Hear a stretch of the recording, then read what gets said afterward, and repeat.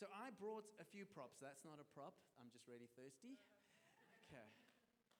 So the name of my message this morning, if you're taking notes, and it's a little bit strange, so I'll say it slowly, but your brother is your keeper. We don't normally think of it that way, but your brother is your keeper. Because we normally think, am I my brother's keeper? We think of it from my perspective, but your brother is your keeper. And so I want to take a moment right now, and I want to ask you to look around the room. Look around the room. It's okay. I know in churches sometimes that's awkward, but look around the room. Don't look to the person next to you. You know who's sitting next to you. But I want you to look around the room, and I want you to look for who's not here.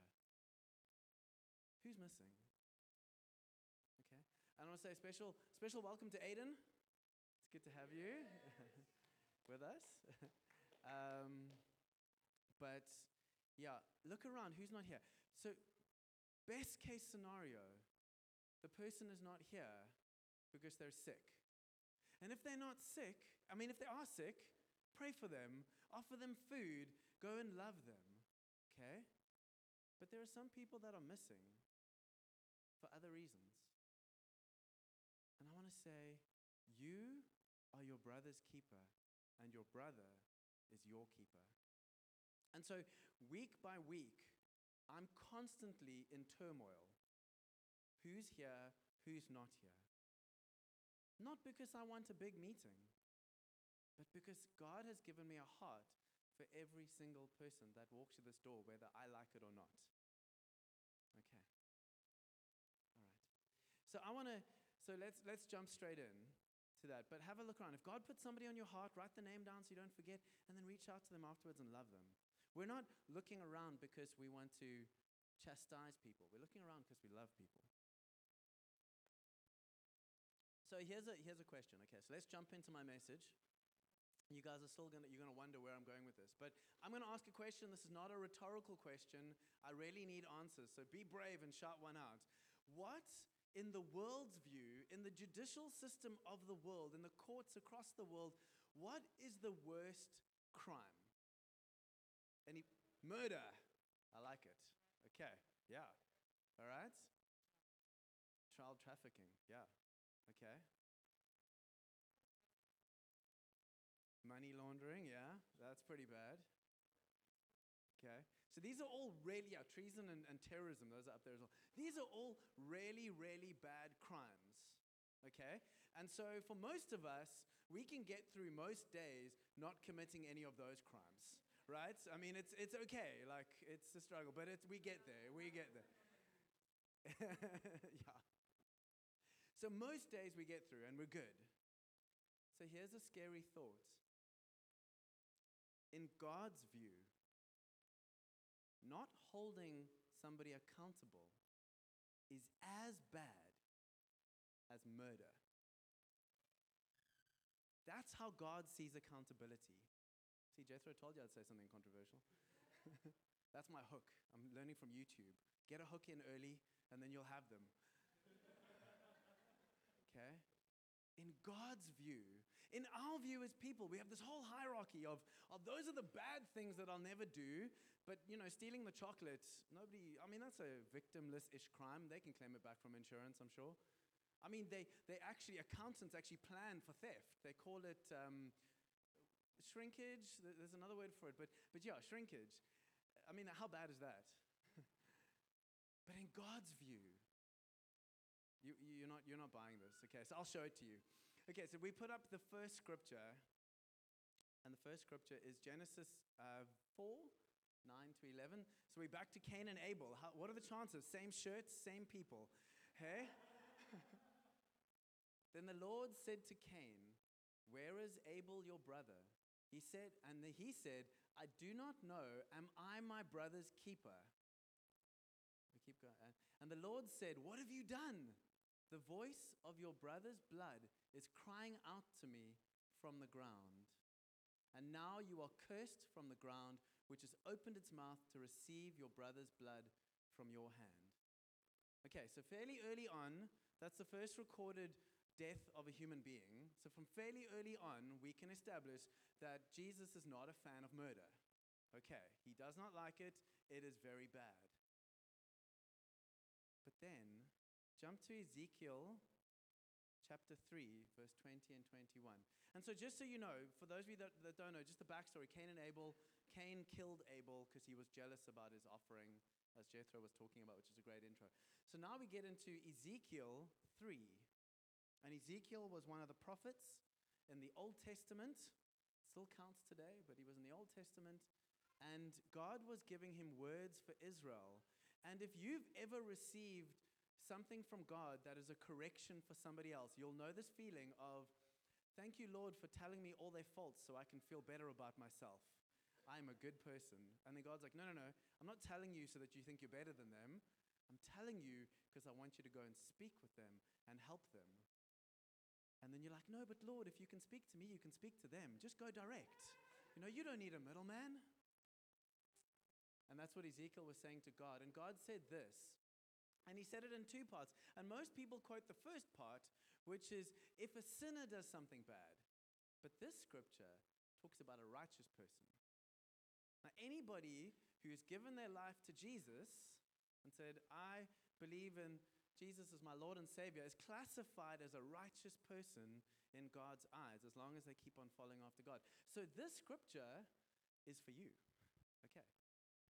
And this is God saying, he says again, if a righteous person turns from his righteousness and commits injustice, translation, God says to Ezekiel and God says to each one of us, if you know somebody who calls himself a Christian, who is not doing Christian things anymore, then you need to do this. And I lay a stumbling block, God, lay a stumbling block before him, he shall die. I just want to say, this is not gender specific. When he says he means all of us. And then he goes on to say, this is the scary part for me. Because you have not warned him, he shall die for his sin. And his righteous deeds that he has done shall not be remembered. How scary is that? Once saved, always saved? No, not quite. All right? We turn away from God. We turn away from salvation. We turn away from eternity with him. That's the scary part. And that's normally where we stop. We're like, yes, we need to help people with their sin because they're in trouble and they're going to hell. Here's the scariest part, though. But his blood I will require at your hand. So when God tells you something about somebody else, or you see somebody doing something, and you're like, I'll just pray for them. I'm sure God will sort them out. God's going to hold you to that standard. The same standard he held Cain to over the death of Abel, he will hold us to as Christians if we fail to love the people around us enough to tell them the truth. Suddenly got a bit weighty.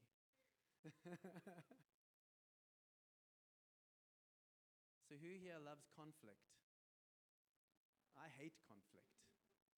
I did a course on conflict because I hate it so much. And then my wife helped me to use it practically in various scenarios, including neighbors and video store clocks.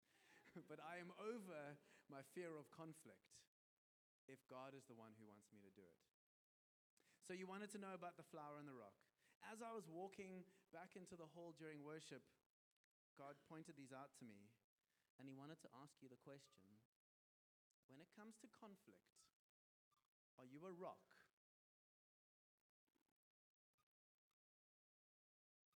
Or are you one of the flimsiest flowers known to man? Yeah, I'm scared just picking this thing up. And as I'm sharing, you can decide, where do you stand? When somebody wants to speak into my life, am I a rock that doesn't receive? And when God gives me a word for somebody else, am I the rock of offense that takes them out? Or am I soft and available to receive and gentle to correct? It's God's kindness that leads us to repentance. So when we talk about conflict, don't worry. It doesn't have to be rock with rock. Imagine if it was flower with flower. The people will be watching us going, was that a correction? And the other person's like, yeah, it was cutting. We're supposed to be gentle, but we're supposed to speak. We can't not speak. All right. So, that wasn't even my intro. It sort of was. So I want to share a little bit about me to make you guys feel better. A lot of this message is actually about me. You get to laugh at me. You'll understand in a few minutes' time why going back to heritage is quite a big moment in my life. It's been 11 years and a lot of pain, but I'm going back to the scene of the literal crime. I'll tell you about it later. See, another hook. Thank you, YouTube. But when I met Jesus, I'm going to go all the way back to the beginning of my salvation. When I met Jesus, almost 20 years ago, my life was a mess. Around about that time, I also met Kate's parents sitting in the back. They won't know I was a mess because I was so good at hiding it. I was from a good home, went to a good school, I got a good education, had a great job, and on the outside, I looked amazing. If you can put up the picture, that's what I looked like on the inside. That's what I looked like to Jesus. Because he doesn't see the outside. When he was picking King David, he didn't say like, hey, let's look at the outside. He looks at that. I was going to make you guys all pull out your phones and take a picture of yourselves, but I thought I'd put myself up there. So I found Jesus. I was alone. I was homeless. I was, so many other descriptions. I was orphaned. I was in pain. That was me. That was the real me on the inside. And Jesus loved me enough to bring Kate across my path, who loved me enough to bat me and then invite me to church. And I went. And I met God. And I'd been in church all my life, but that day was the first day I met God. That day was the first day I found my home. And here's the scary thought, because that sounds amazing. It's like, yay, Ian found home, Ian's not alone. Here's the reality. That picture, that's still what I look like on the inside. Because I'm not there yet. Some of the mud's been taken off, some of the leaves, and that was a painful picture to take. There was mud in my eyes, and there was sand everywhere. I think I cried out sand 2 days later. I am still on a journey. I haven't found perfection because I'm not standing before Jesus yet. I'm on a journey, and God hasn't given up on me. He still loves me, but he's still correcting me. And here's the thought. You're on that same journey because none of us are perfect. None of us have found it yet. Because we're not quite as amazing as he is. So here's the good news. You guys all know that part in the Bible where Jesus turns to his disciples and he says, I need to leave, but I'm giving you one just like me, who's better than me because he can be with all of you at the same time. And that was the Holy Spirit. And we're all like, thank you, Jesus, for the Holy Spirit. We really appreciate him. He guides us, he teaches us, he leads us, he keeps us on the straight and narrow. And then God said to me, you know what I gave you? Because that was Jesus' gift. You know what I gave you? I gave you each other. Because I'm a dad. And I know as a dad that you need each other. When last did you look at the person speaking into your life and go, thank you, God, for this amazing gift in my life? No, normally when people are speaking to your life, you're like, just hold on. Just hold on, just processing. Just give me a sec. Okay. Next one. No, I wasn't ready. No, sorry, I wasn't ready. No. And then the rock comes out. No. We are each other's gift given by God the Father. First the apostles, then the Ephesians 4 gifts, and then the rest of us. To love each other enough, to be scared of God enough, to challenge each other when we're not getting it right, in love. Okay, so let's get stuck into this. So, who knows what a blind spot is? You guys know what a blind spot is, right? Everybody who can drive a car. If you can drive a car and you did not just put your hand up now, I'm very worried about you. Okay. So the reason we need each other is because we all have blind spots. We all need accountability. So here's a scary question for you.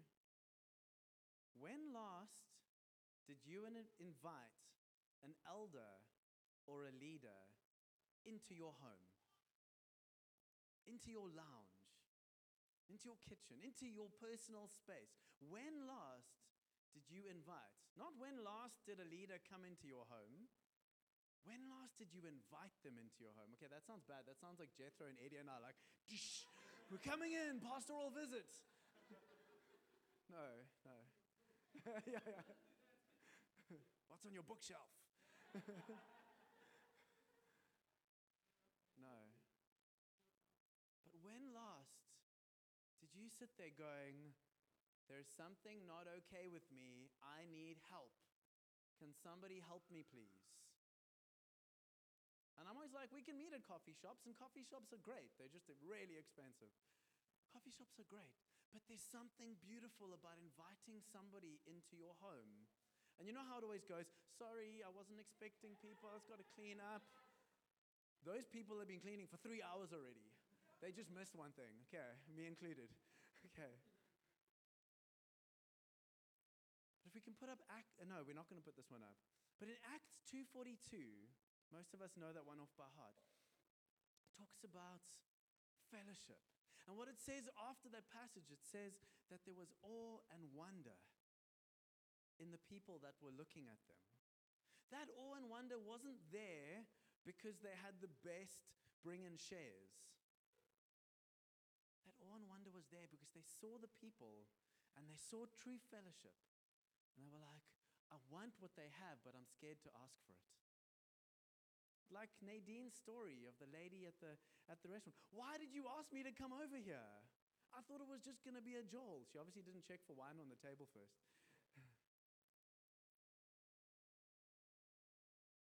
But people are attracted to true fellowship. But true fellowship takes a bit of effort. So if we can put up Acts 20, this is Paul the Apostle talking to the elders in Ephesus. And he calls them all together and he says, hey guys, I'm on my way to Rome to die. Very positive start to that meeting. I'm never going to see you again. You're never going to see my face. But let me tell you a few parting shots before I go. And he says this to them.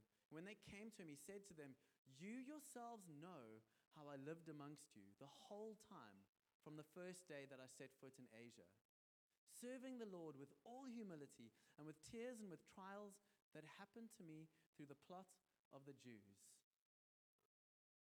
And then this is the important part. How I did not shrink from declaring to you anything that was profitable. And now this guy wasn't after the prosperity message. Okay, so when he says profitable, he means to make you more like Jesus.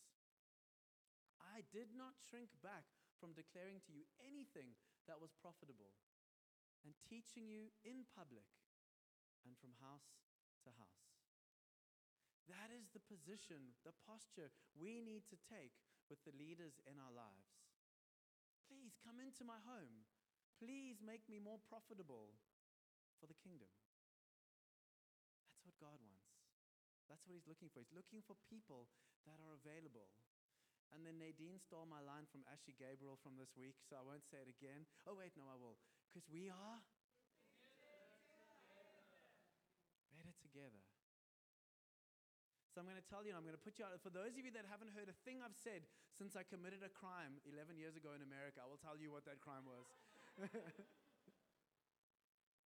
So I'm going to talk about driving. So when I was when I was in the US 11 years ago, generally I don't like to drive when I'm in other countries. I avoid it. But anyway, for whatever reason, it was the end of the outreach, and I'd got used to the fact that people drive on the wrong side of the road in these really big cars. And so I was like, I can do that. And so I borrowed my host's truck. Yeah, if it was a car, maybe it would have been okay. But I borrowed my host's truck. And we were just going to go literally down the road. I don't know what we were going to go buy, but we were going to shop down the road, a whole bunch of us. And I decided I was going to drive. In hindsight, I heard from the other people that saw me pull the car to the driveway that they were all like, what is Ian doing? It's not going to end well. But nobody told me, you see, and that's going to be held against them. So anyway, so I'm driving and I'm doing well and I'm not speeding, though I don't remember the drive in hindsight, but it was 11 years ago. But I'm driving and I'm doing well. And we get to the shopping center, the strip mall, and I pull into a parking bay. Unfortunately, I was aiming for this parking bay and I ended up in that parking bay. The other problem is, in that parking bay, there was already somebody else.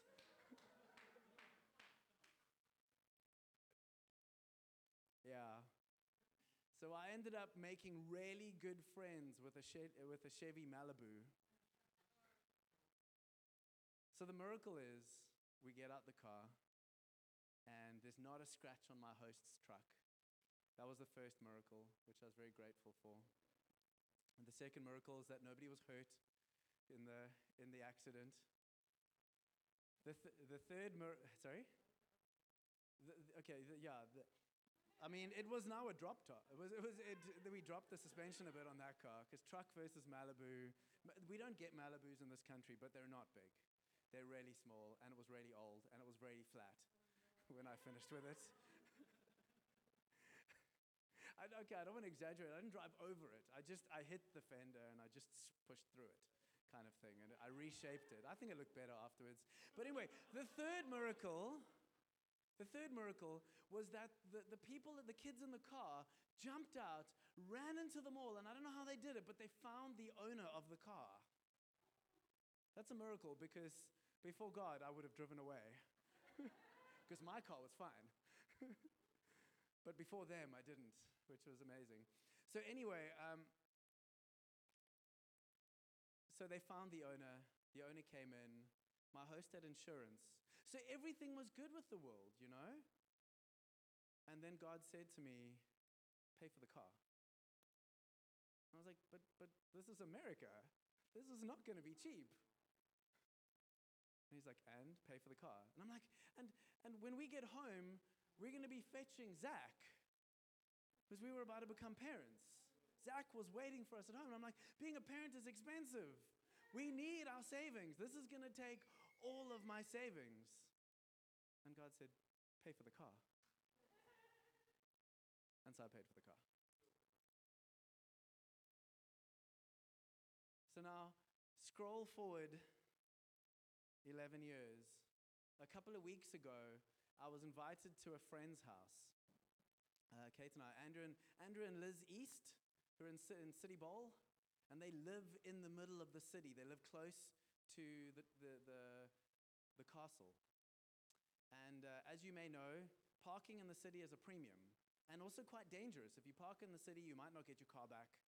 So they were like, don't worry, we've got a parking bay for you in the building that you can use. They didn't say anything besides that. They just said there's a parking bay. So I didn't plan ahead. But anyway, we get into our car, and the car we're driving at the moment is relatively big, because God told me to get a car that can seat 7 people to give people lifts. So anyway, so we have this relatively big car. And we get there, and as I'm pulling up to the building, I suddenly realized the mistake I'd made by accepting this invitation to park. So we get to the door, he pushes the button, the gate opens, and it's a roller gate. And the ramp to get into the parking lot, no lies, is like this. You know those parking bays when you get to the lip of it and you look down, you can't actually see into the parking lot because it's so steep? So that's what we started with. And it's not wide. It's quite narrow. And I'm like, okay, this is going to get good.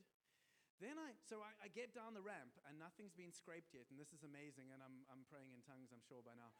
And we get to the bottom of the parking lot, and then what I see is lots of steel pillars everywhere. And you're like, how do you get a car around these things? And then next to the steel pillars, at a height that is perfectly designed that you can't see it when you're driving, are these little steel rods sticking out of the ground. Not little flimsy like rebar, like proper steel rods sticking out of the ground that are just going to rip your car apart. And I'm like, thanks, Andrew. This is an amazing privilege to park in your parking lot. So anyway, Andrew comes running down the stairs, and he comes into the parking lot. Because Kate and I are just sitting there going like, what do we do now? I don't even know which bay to use, let alone if we can get to that bay. And he's like, you see that bay at the far side? That's yours. I was like, awesome. This is going to be fun. But then what he did was he walked with me as I drove.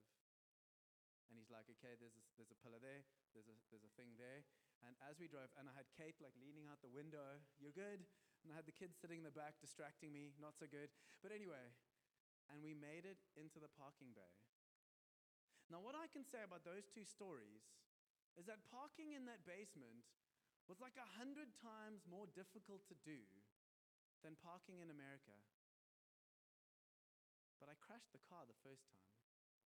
And I didn't crash the car the second time. And the reason for that is because I had somebody with me. I didn't in my arrogance say, I've got this, don't worry, don't tell me what to do, I can see the bay, what's wrong with you, I'm going to get there.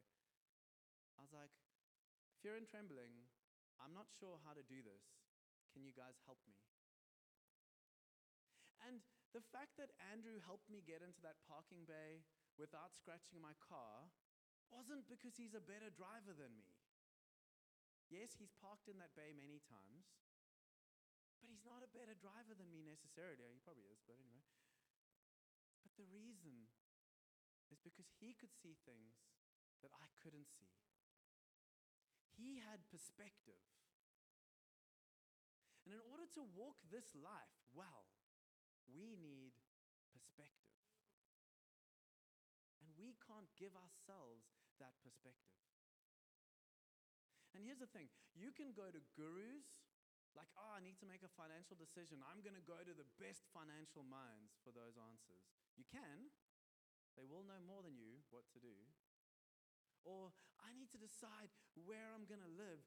I'm going to phone my friends and tell them to come and check out the house and tell me what they think. And you can do that, and they might help you. But friends being friends, they might also be like, yeah, you like it, so I like it. Yay, let's all like it together. Here's the thing. If you take things to leaders that love you, leaders that are friends, they're going to give you godly perspective. They're going to love you. They're going to share their experiences with you. And they're going to help you do the best that you can. They're not going to have all the answers.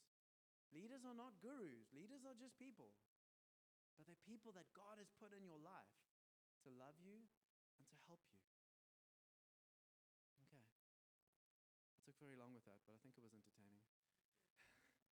So here's my second driving analogy. So for anybody who's driven from the southern suburbs to the northern suburbs via the N2, so you guys might know that road. You're coming along the M3, you get to Rhodes Memorial kind of area, you loop it round, you come down onto and the amazing designers of the Cape Town roadways bring you in on the right-hand side, even though most of you need to end on the left-hand side. And then there are people coming from town on the left-hand side, coming down a hill at full speed, because we don't brake in this country.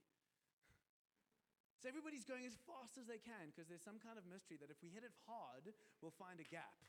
If we hesitate, we'll miss the gap. But if we hit it hard, and these two roads come together, and everybody wants to be somewhere else.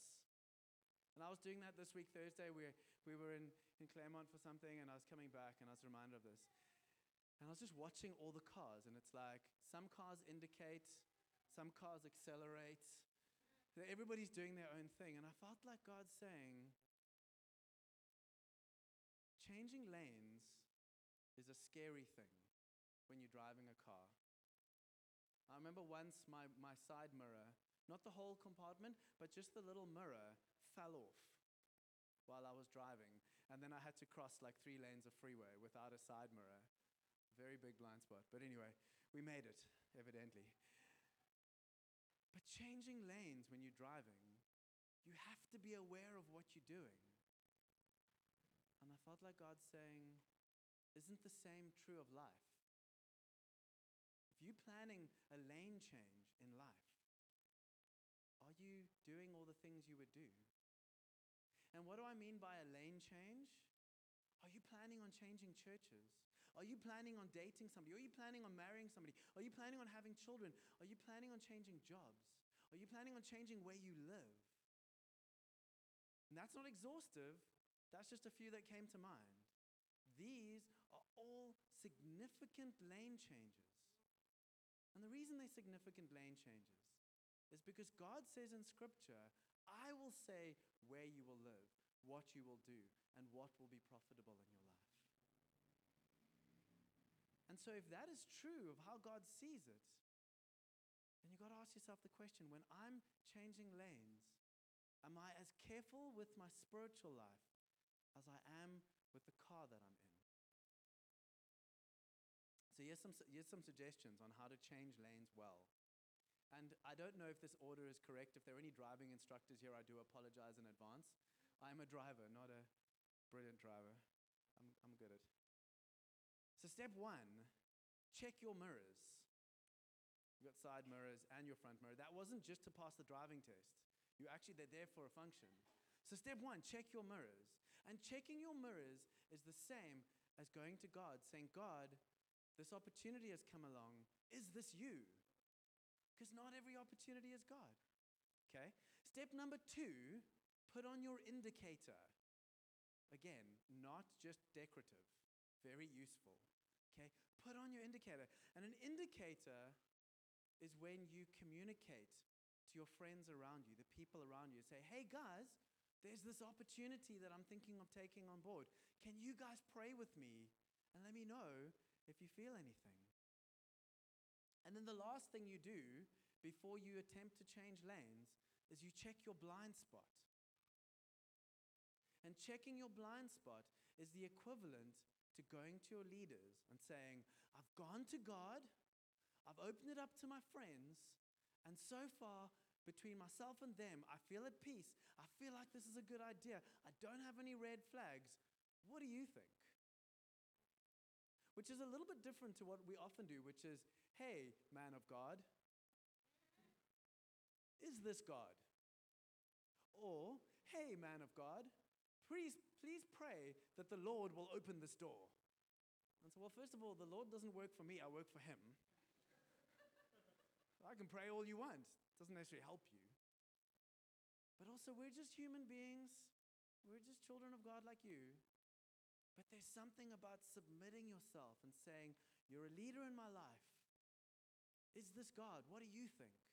And if you don't think this is God, even if everybody else, Andrew did this many times over his years, and I think others of us as well, you'll have prophetic words, and you'll have everybody saying this is amazing, and if you miss this opportunity, you're going to regret it for the rest of your life.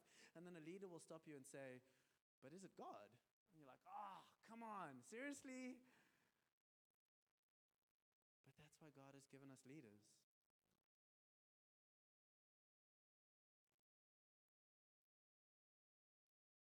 All right, I'm totally out of time. This has been amazing. I've been loving this, but So anyway, so let's jump into the next one. So that was blind spots and accountability. The next one I wanted to share about is walking in the light. And the question here I want to ask you, so the first question was, when last did you invite a leader into your home? Here's a question. When last did you ask a leader to speak into your life? And I know how this goes. I do this as well. Hey, Jethro, if you see anything in my life, if the Lord reveals anything to you, please feel free to speak into my life. I'm so available. But what should it look like? Jethro, this is what's in my cupboards. Hey, Jethro, this is the dirt on the floor. Hey, Jethro, these are all the problems in my life. Would you speak into my life? When we invite people to speak into our life, you start with, this is my life.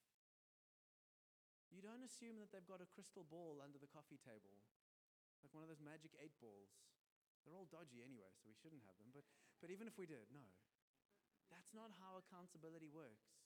Accountability works is when you put your worst foot forward. And I was helping a friend with a photo shoot on Thursday, and the kids were exposed to like advertising for the first time, and I think for them they were surprised at how fake it really is. I know we all know how fake it is. You know those before and after photos? Definitely before. But they're very fake. Everything is fake. But that's not the kingdom. The kingdom is the complete opposite of that. I'm going to show you my worst, and then if you are a flower and not a rock, you're going to speak out the gold in me anyway. You're going to love me anyway. You're going to accept me anyway. So we're not going to put it up on the board, but 1 John chapter 1, verses 6 and 7, there's a part there it says, if we walk in the light as he is in the light, we have fellowship with one another. So it is a prerequisite of fellowship, is transparency.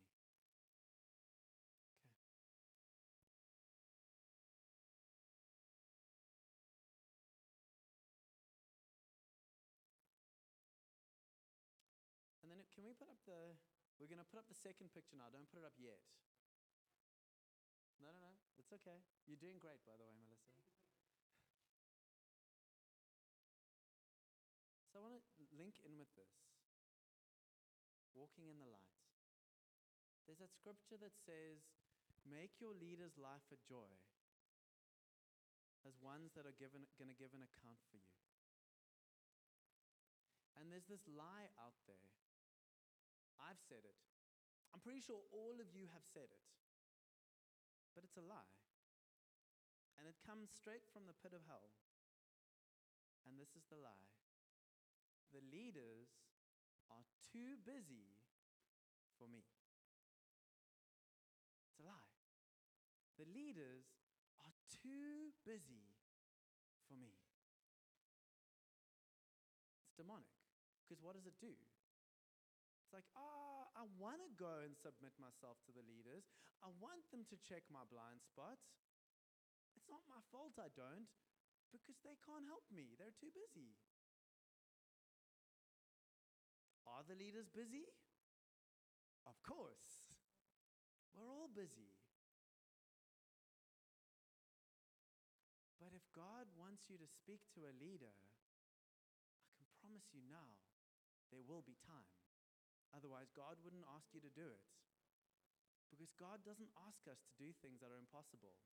If you want to speak to a leader for your own ego's sake, hey, let me tell you about this amazing testimony of all these things that I am doing, then maybe yes. Maybe God won't set up that divine appointment.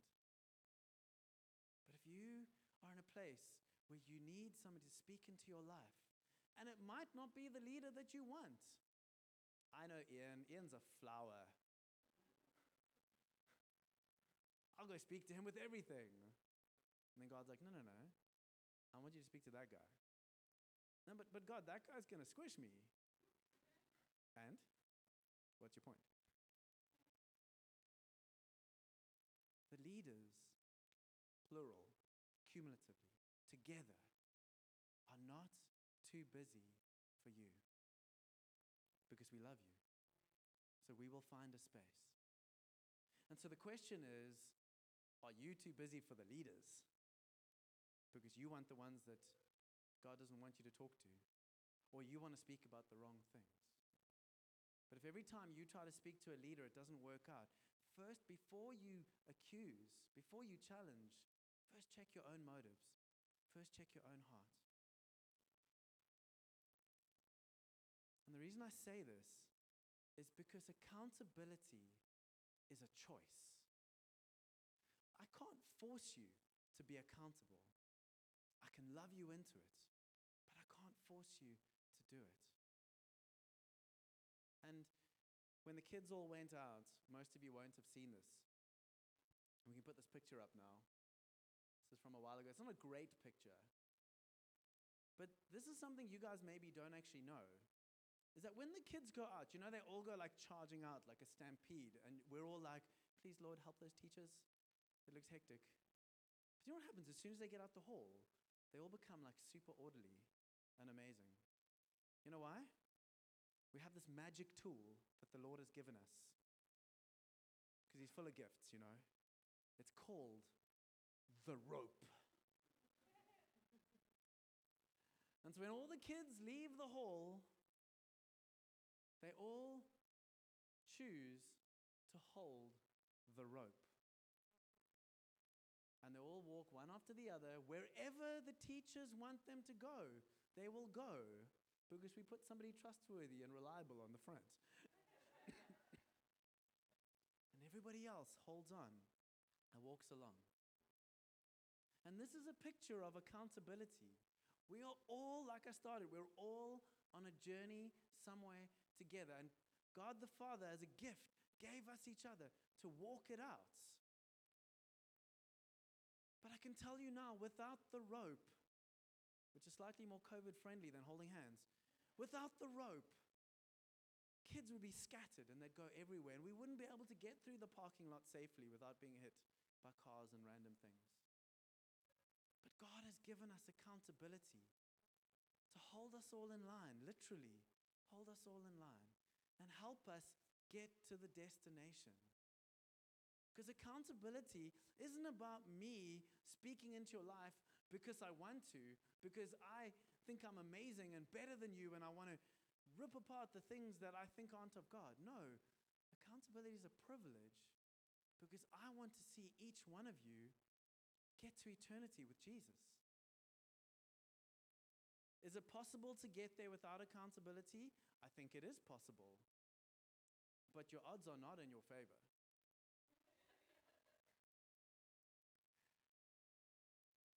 This is the gift that God has given you to help you.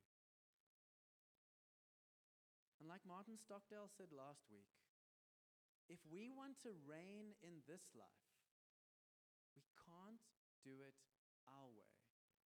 Frank Sinatra got it wrong. Great song, bad lyrics. Okay? We can't afford to do it our way.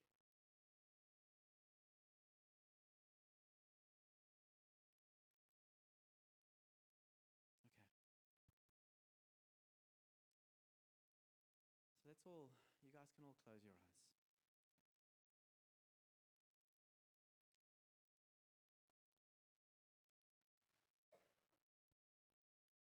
And I don't know where all of you are at. Like I said in the beginning, I haven't met all of you yet.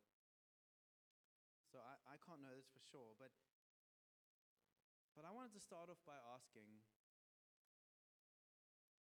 if you're here this morning and you're listening to these crazy messages and these crazy people, watching these crazy people, and you're suddenly realizing there's something missing in my life that I need. Maybe I've never met with Jesus. Or maybe I knew him once, but I turned my back on him because stuff got in the way.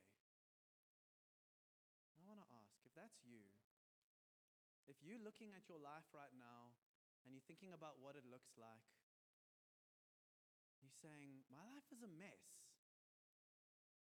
My life is an absolute mess. Everything is going wrong. And I need somebody to help me turn it around. And I want to ask you, will you respond to God right now? Because there's a solution for you if your life is a mess. To turn from your sin, to turn from your failings, and turn to Jesus and say, God, you are my Lord and my Savior. You are everything I need to lead me into a better space. I can't do this without you. So if you right now are not walking a life with God and are suddenly desiring to turn that around and give your life to God and say, here I am, please help me to get closer to you, will you put your hand up right now? Thank you. I see that hand. Thank you. Is there anybody else? Okay, you guys can put your hands down. That's amazing. We're going to pray together now. But I want to ask as well, second question. If you're sitting here this morning and you're looking at your life, because you're not looking around because your eyes are closed, and you're getting uncomfortable, and you're suddenly thinking, hold on, I don't know that I have this all together. I don't know that I'm walking this walk right. I'm weaving all over the road and nobody knows it because I don't have my indicators on. I'm not checking my blind spots. I'm just going wherever it looks good. And you're suddenly realizing something's not right. Or maybe you've hit a wall and you're looking at your life and you're saying, this can't go on. I can't do this anymore. Something's got to change or I'm not going to make it. And you're needing somebody to come alongside you and love you enough to point you in the right direction and steer the ship. Or maybe this morning you thought you were doing well, you were doing all the right things, you're coming to church, you're going to community on a Wednesday night, you're reading your Bible, and you've suddenly realized, but hold on, why am I so far from everybody else? Why do I have this sudden feeling like I'm drifting? I'm drifting away from what God has for me. And maybe you've let go of the rope and you are drifting. And you just hadn't noticed it till now. If any of those things apply to you, will you stand with me?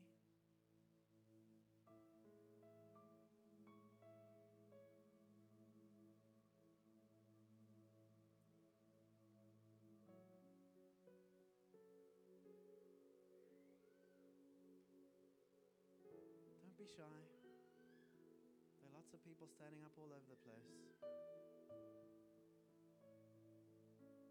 Maybe you're looking at your face and you're going, but I thought I got that mud off already. So why are you showing me mud, God? Cool.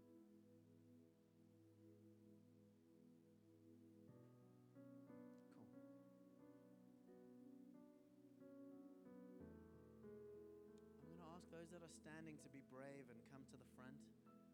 There's a whole bunch of you, so don't worry. If you weren't standing and you suddenly feel like, oh, I'm missing out, please come join them.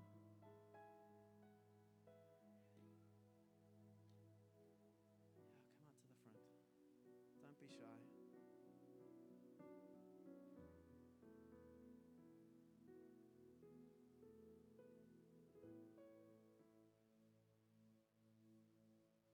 Then I want to ask the rest of you. So this is a team sport. Have a look at who's standing up at the front here, and this is not a shaming moment.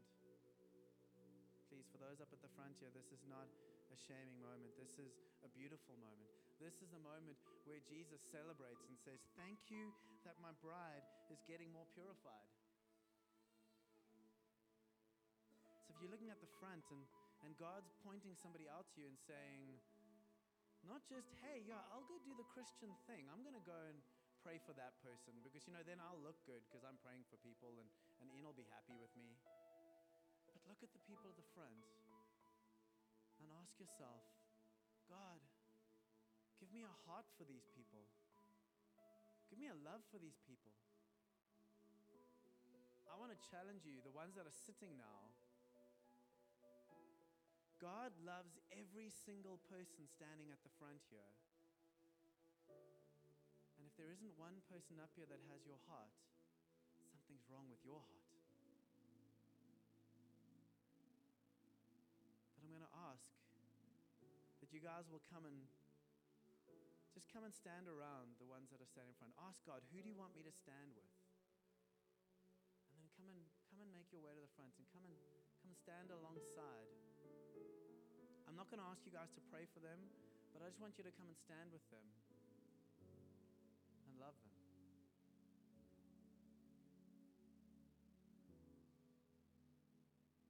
you're a visitor with us, don't stress.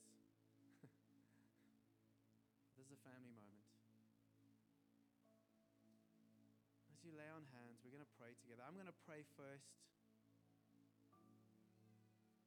And then you guys can, if God gives you a word for them, you're welcome to love them.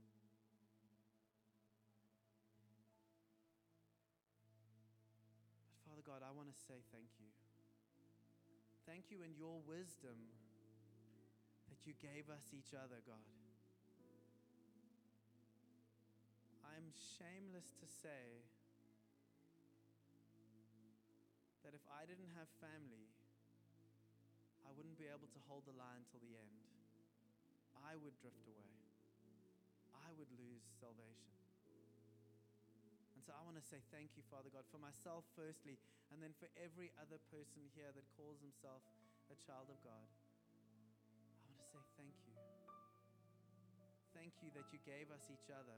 And I want to pray right now, Father God, that you will supernaturally, like Jesus prayed in John 17, that you will knit our hearts together, Father God. That you will knit us together, that you will make us one of heart, one of mind, one of spirits. That you will bring your bride together, God, to be loved and to love. Thank you, Father God, that you love each and every single one of us.